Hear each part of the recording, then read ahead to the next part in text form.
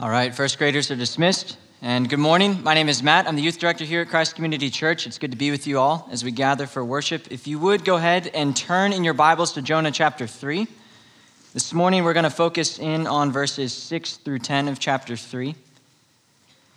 And so at this point, again, we've crossed the halfway mark in the book of Jonah. We've seen how this book, actually you can divide it up into two very neat halves, the first two chapters and then the second two chapters. We've seen how there's some parallels between those two. We've, of course, gone through Jonah's story as he receives the word of the Lord the first time. He runs away in disobedience. He's swallowed by that fish. He is humbled by God, spat back up on shore. And then last week we began to see as the word of the Lord came to him the second time. And this time he obeys and he goes to Nineveh according to God's word. And so the key truth we're going to see from these verses this morning, though, is that God delights in sovereignly showing compassion to those who repent from their sin and turn to him. So that's what we're going to see in Jonah 3, 6 through 10. So I'm going to read the word for us this morning. I'll actually start and I'll read the whole chapter just so we can get the context fresh in our minds again. And then when I'm done, I'll say, "This is the word of the Lord," and you will get to respond, "Thanks be to God." So if you would, hear God's word for us this morning. Then the word of the Lord came to Jonah the second time, saying, "Arise, go to Nineveh, that great city, and call out against it the message that I tell you." So Jonah arose and went to Nineveh according to the word of the Lord. Now Nineveh was an exceedingly great city, 3 days' journey in breadth. Jonah began to go into the city, going a day's journey, and he called out, "Yet 40 days, and Nineveh shall be overthrown." And the people of Nineveh believed God. They called for a fast and put on sackcloth from the greatest of them to the least of them. The word reached the king of Nineveh, and he arose from his throne, removed his robe, covered himself with sackcloth, and sat in ashes. And he issued a proclamation and published through Nineveh, by the decree of the king and his nobles, "Let neither man nor beast, herd nor flock taste anything. Let them not feed or drink water, but let man and beast be covered with sackcloth, and let them call out mightily to God. Let everyone turn from his evil way and from the violence that is in his hands. Who knows? God may turn and relent and turn from his fierce anger so that we may not perish." When God saw what they did, how they turned from their evil way, God relented of the disaster that he had said he would do to them, and he did not do it. This is the word of the Lord. So as we step back into the story this morning, again, it's really important for us to remember that Jonah, it is a wonderful story. It's a story that captures our imaginations. It's a good deal of fun to just sit and think about all the little details and how it all fits together. But it's important for us to remember that the purpose of this story ultimately is to shape us as God's people. It is to teach us about the character of our God, that he is just and compassionate, and that he equips people to reflect his image and go out on his mission. And so as we begin to reflect on the Ninevites' repentance this morning and see what we can learn about the practice of repentance, it's important for us to start out by asking ourselves, what are you most afraid of someone finding out about you? Like, what in your life do you feel like if someone knew that about you, there'd be no going back in that relationship? It would be over. You'd lose everything. And what impact is that fear having on your identity? Here's why these questions matter. They matter because the things that we are often most afraid of someone else finding out about us deep down are often the things that we have the hardest time repenting of. And not that, we're trying to pull a fast one on God and, just go through the motions but keep doing that sin, but it's rather we struggle to find assurance through our repentance that God really could be compassionate towards us about that thing. Because we can't imagine somebody else still wanting to be around us due to that thing, so we have a hard time imagining God wanting to be around us due to that thing. In my own life, I spent probably about 7 or 8 years in high school and college just feeling like I was identified by a few particular sins that I was just horrified at the thought of someone knowing about me. I couldn't imagine people knowing these things and still wanting, to know me or be my friend. I was terrified that, these things could just ruin my life. And I didn't, I prayed a lot about it, but it wasn't that I repented as much as I was in God's presence fretting over my sin. It was as if I'd run all the way up to the throne of grace and get all the way there, and then instead of falling before God and saying, Father, I need your grace, I would just look down at my hands and look at that mess and just fret about the sin in front of him and never look up and see that in Christ, God, my Father, was smiling down on me in grace. I was missing the whole point because of that fear. Calvin talks actually a lot about the relationship between fear and repentance, and how fear often drives us away from repentance, drives us away from God's presence. Here's what he has to say. He says, faith and repentance are connected together, as no one can willingly submit to God except that he has previously known God's goodness and entertained a hope of salvation. For he who is touched only with fear avoids God's presence, and then despair prevails and perverseness follows. So how then was it that the king of Nineveh had seriously and undissemblingly repentant, while yet he spoke doubtfully of the favor of God? To this I answer, that it was a measure of doubt which was yet connected with faith, even that type of doubt which does not directly reject the promise of God, but has other hindrances. Now, there's a lot there, and it's Calvin, and so it's a little wordy at times, but his main point is that fear keeps us from turning to God in repentance. It's not necessarily that we doubt the gospel outright and we disbelieve all of it, or we struggle to believe that God is real. We believe he's real. We believe the gospel is true in fact, but we struggle to believe that it's true for us. So there are other hindrances in our hearts, in our lives, the baggage and burdens we carry. And these things often affect our identity. They lead us to forget our union with Christ. They lead us not to repent, but to fret over our sins constantly. And that difference is subtle, and we'll explore it a little bit more as we go along. But my prayer for us this morning has been meditating on this passage, preparing to share it with us this morning, is that God would use this word to grow us, not just in our understanding of repentance, not so we could talk more about the importance of repentance, but that he would grow us in our practice of repentance, so that he would grow us in our experience of his compassion, even in those areas where we are most afraid to open up before him. In those areas where we least expect that his compassion could reach even there and bring renewal and life and restoration and reconciliation.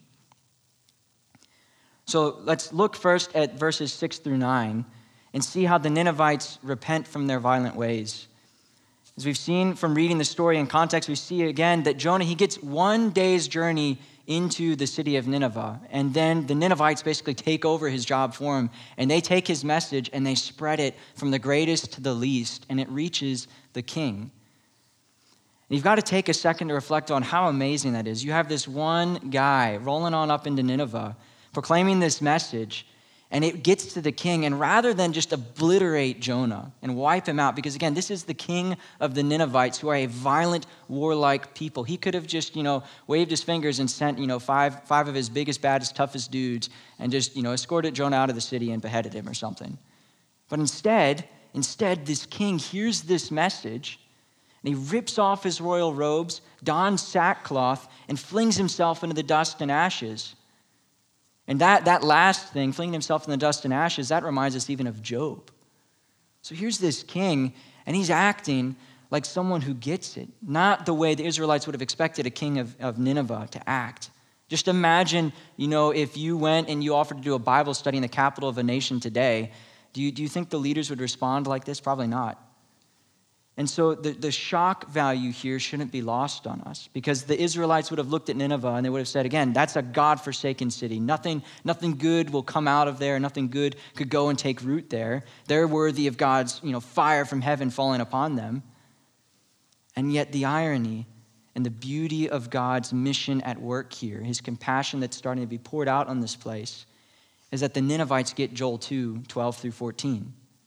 They get the text that was our call to worship this morning. They fast, they weep, they mourn, and they do rend their garments, but they do more than that. They rend their hearts, and we can tell because of what they're doing with their hands. They turn from their violent ways. And so the king even asks, he quotes Joel and says, who knows? Who knows whether God will not turn and relent from this disaster he's called out against us? And so, as we saw in Calvin's reflection on the passage, maybe that question, the who knows, maybe it could be doubt in the king's heart. But But at the same time, I think it's also likely that the king recognizes that he has done messed up. He and his people are standing before a sovereign God who is the ruler over all things, and they have no hope other than that this God would turn and be compassionate to them. And so when he asks that who knows question, it may not be so much about his doubt as it is about his humility before the sovereign king of the world. And that question is worth us wrestling with, and we have to be careful as we wrestle with it. We can't just copy and paste the who knows question to us entirely because of where we are this side of the cross and the empty tomb. You see, if you believe in Jesus, there's no who knows about whether or not you will be saved if you trust in him. All who call upon the name of the Lord Jesus Christ will be saved. There is therefore now no condemnation for those who are in Christ Jesus. That's not up for grabs. Where the question does take root for us in our lives is in the matter of the consequence of our sin. When we turn to God, when we repent from our sin and we are brought out of darkness into light, we are given a new identity in Christ, redeemed and beloved child of God. But as we saw in Jonah's life, his second chance wasn't a shortcut. His sin had a cost. His journey was hard, and he still had to obey. He still had to up and go to Nineveh. And so in our cases, when we turn and we repent to God, we are reminded of who we are now in Christ. But that doesn't mean that God will whisk away all of the consequences of our sin. That's why it's really foolish for us to sit under God's word throughout our lives and week after week and think, I'll get to repentance some other time. I'll get there. When I grow up, when I get on the other side of college, when I've matured a little bit, then I'll repent. Because one, you don't know that Christ won't return before I finish this sermon. You don't know how long you have. You live in Cobb County, traffic's crazy, it snowed yesterday. There's so many things that we just don't control. So you're playing with fire, and you don't have the protective equipment you think you do. And at the same time, you don't know what cost you will pay for all of that sin that you will just let rule your life, the greatest cost of which is that it could harden your heart so bad that the day where you want to repent never comes. And so the question for us as we look at the Ninevites' example here is, what does your practice of repentance look like? As you look back this past week, what did that look like? And what could you learn from the Ninevites' example? One of the things that's so striking here is just how quick they are to jump on this. They don't waste any time in repenting from their sins. They don't kick the can down the road. They hear the word of God, they believe it, and they repent. And they hold nothing back. It's very striking that not only the king, but also all the people, and in addition, all of the animals in their city would wear sackcloth and would participate in this fast. It is a total act of repentance. They're not playing the angles and trying to think, well, if I repent of this much, can I keep that much? They turn whole and full-heartedly according to this message they received from God. Anthony Carter has a great line here where he talks about the relationship between our minds and our hearts and our hands in repentance. He says, a mind renewed is also a heart with affections reoriented toward God. When we think God's thoughts, our hearts swell up with desire for him above all others. Consequently, then, redeemed heads and redeemed hearts lead to redeemed hands. How do you know what is in the head has gotten down into the heart? You look at the hands. You look at the hands. And I think that's a really helpful just paradigm for us because it slices through the cords of hypocrisy we'll wrap around ourselves. Because sometimes we can talk a lot about repentance without ever actually doing it. And that's super easy. It's easy to roll up into a Bible study or into a seminary class and to talk about the importance of repentance and to talk about how we need to do that. We could quote Luther about repentance and all these great things. But if we're not actually practicing it, then that's for nothing. There's no substitute for actually turning from your sin, turning to God, and going before him and saying, Father, forgive me a sinner. There's no substitute. There's no shortcut. What you say you believe with your mind and in your heart, that will bleed out in the way you live with your hands and your feet. And in another way, Carter's description, it also can be really encouraging for those of us who aren't terribly emotionally expressive. Because how often do some of us find ourselves saying, I don't feel like I've repented enough?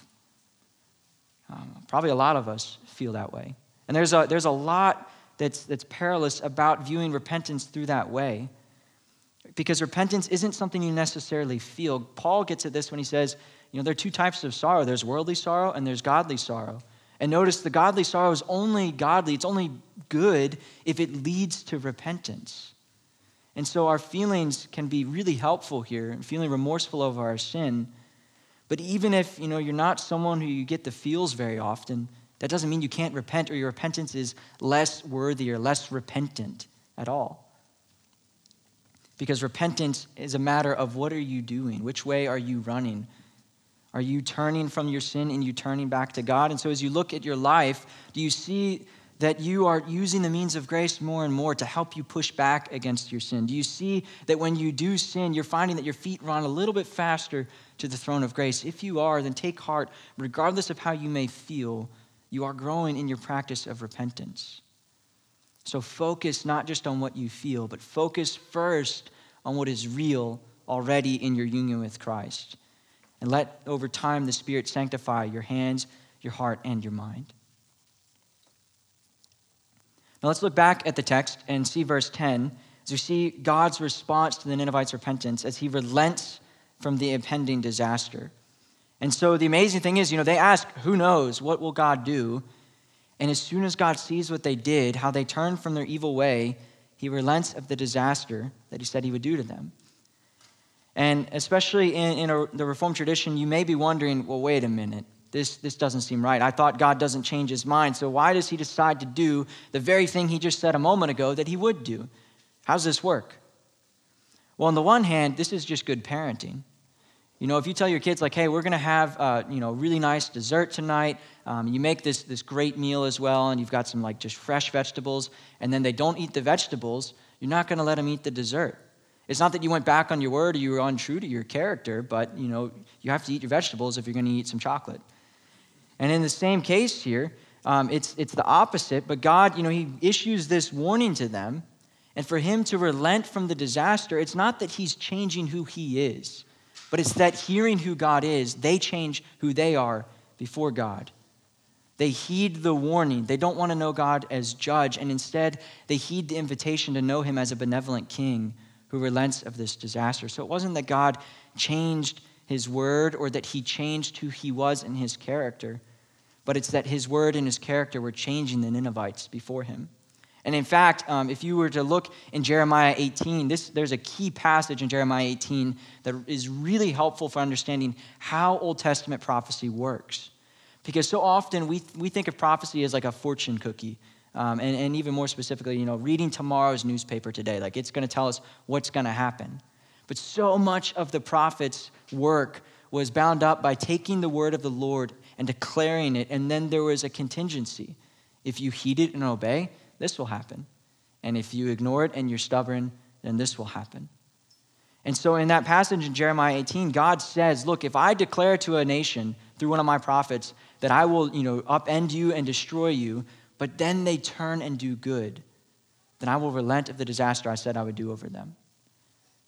And the interesting thing is that at the end of God talking about how he works through his prophets, the Israelites go, meh, we're going to be stubborn, we're going to do our own thing. And so think about how here the Ninevites are a brilliant object lesson of that truth. They are the ones who they receive the warning, they listen, and God relents. There are very few cases of citywide or nationwide repentance in Israel's own history. This one puts them to shame pretty much all except maybe Hezekiah and Josiah at a couple of points. But for the vast majority of Israel's history, they fall far short of listening to God's prophets like this.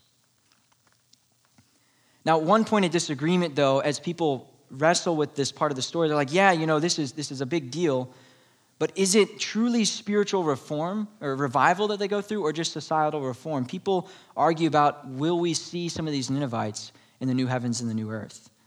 And the reason that some commentators suggest they don't become worshipers of God is they don't use the covenant name Yahweh. They don't use the Lord here. And that's actually very different from what the sailors did back in chapter 1.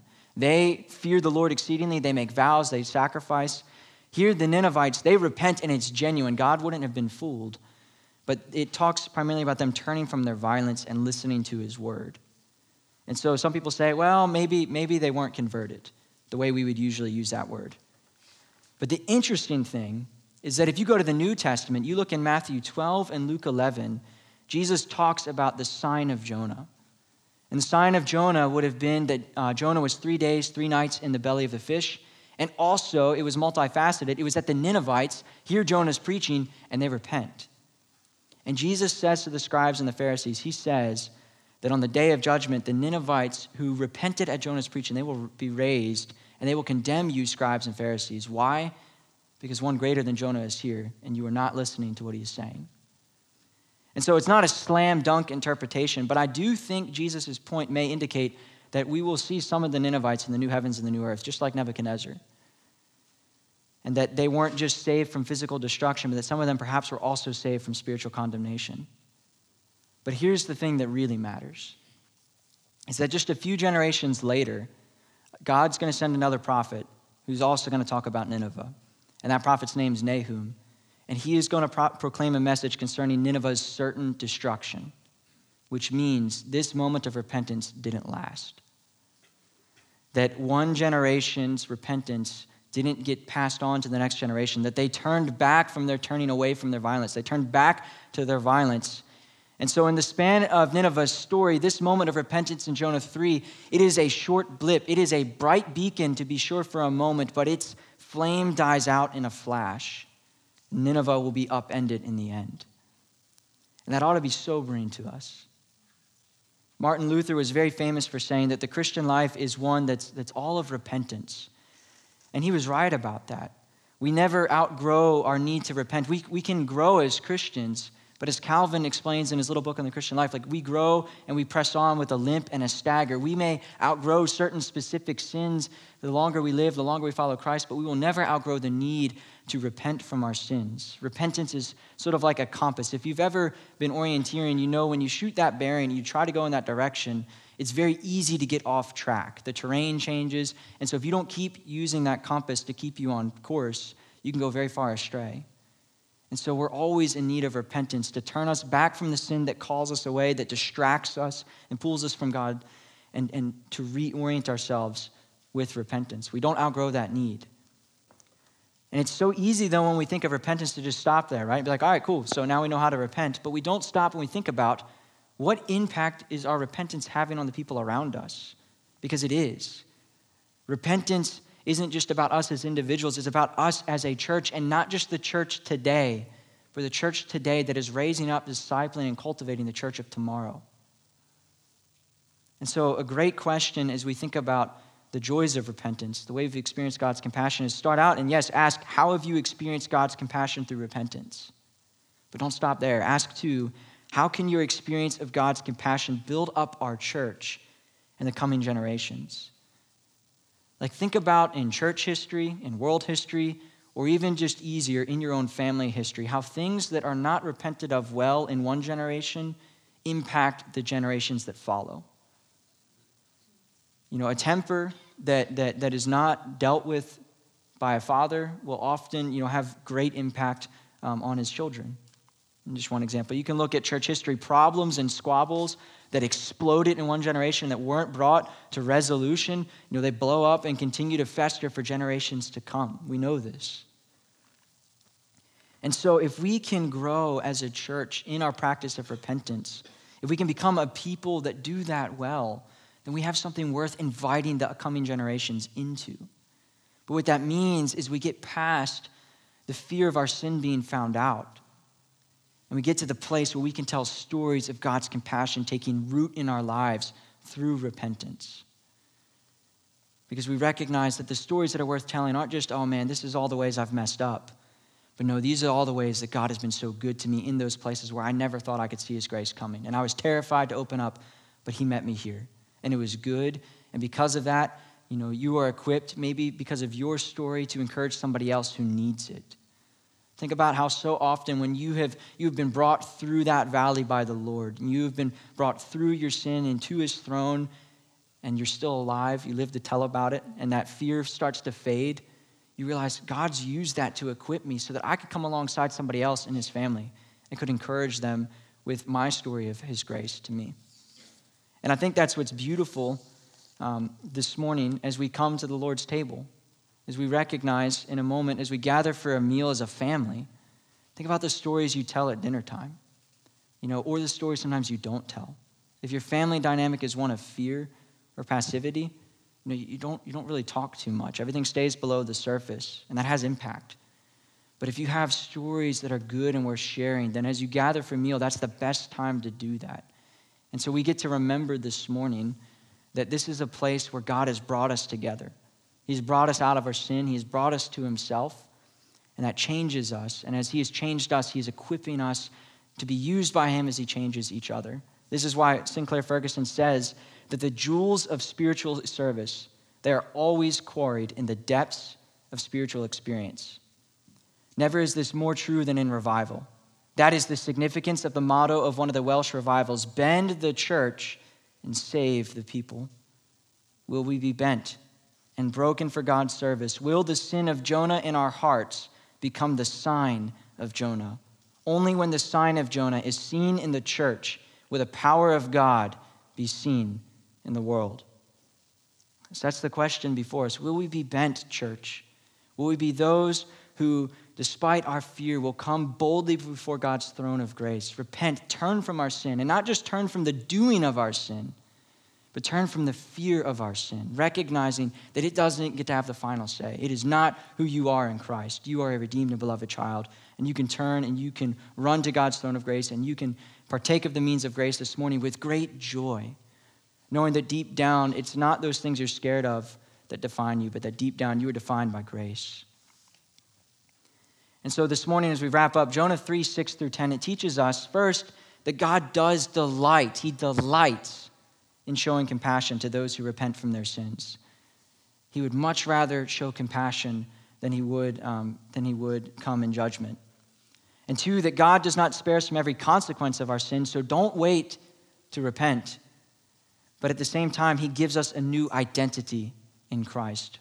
Don't miss out on being known by God as a beloved child of his. And then lastly, God uses our repentance to build up the church and to build up the coming generations. So again, as I said, our stories can be used by God to grow and to encourage one another. And so with all of that in mind, let us turn to God and pray that he would use the Ninevites' example, their practice of repentance, to stir us up in our own practice of repentance, to bring us out of fear and into deeper faith, knowing our God's compassion.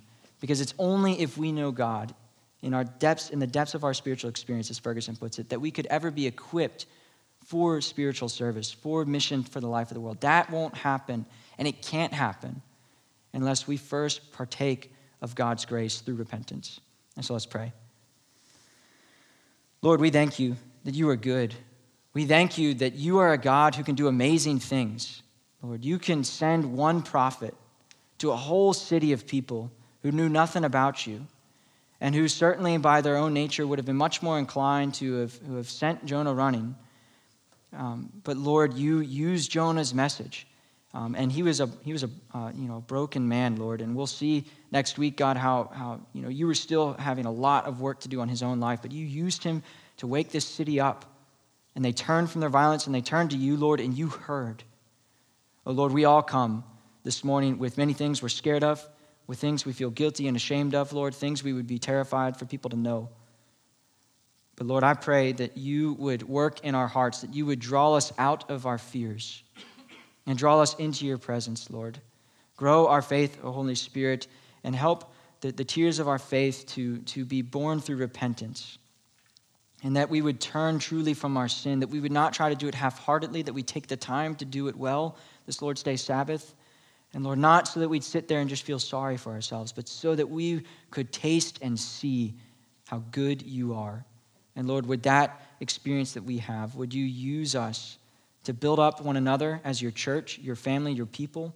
And Lord, would you give us the hearts and the minds to do that well, not just for today, but Lord, for tomorrow as we seek to raise up our children and equip them to raise their own children, Lord. Would you do a mighty work in our church generationally, just starting, Lord, with the ordinary things that you call us to in discipleship of faith and repentance. And we pray all this in Christ's name. Amen.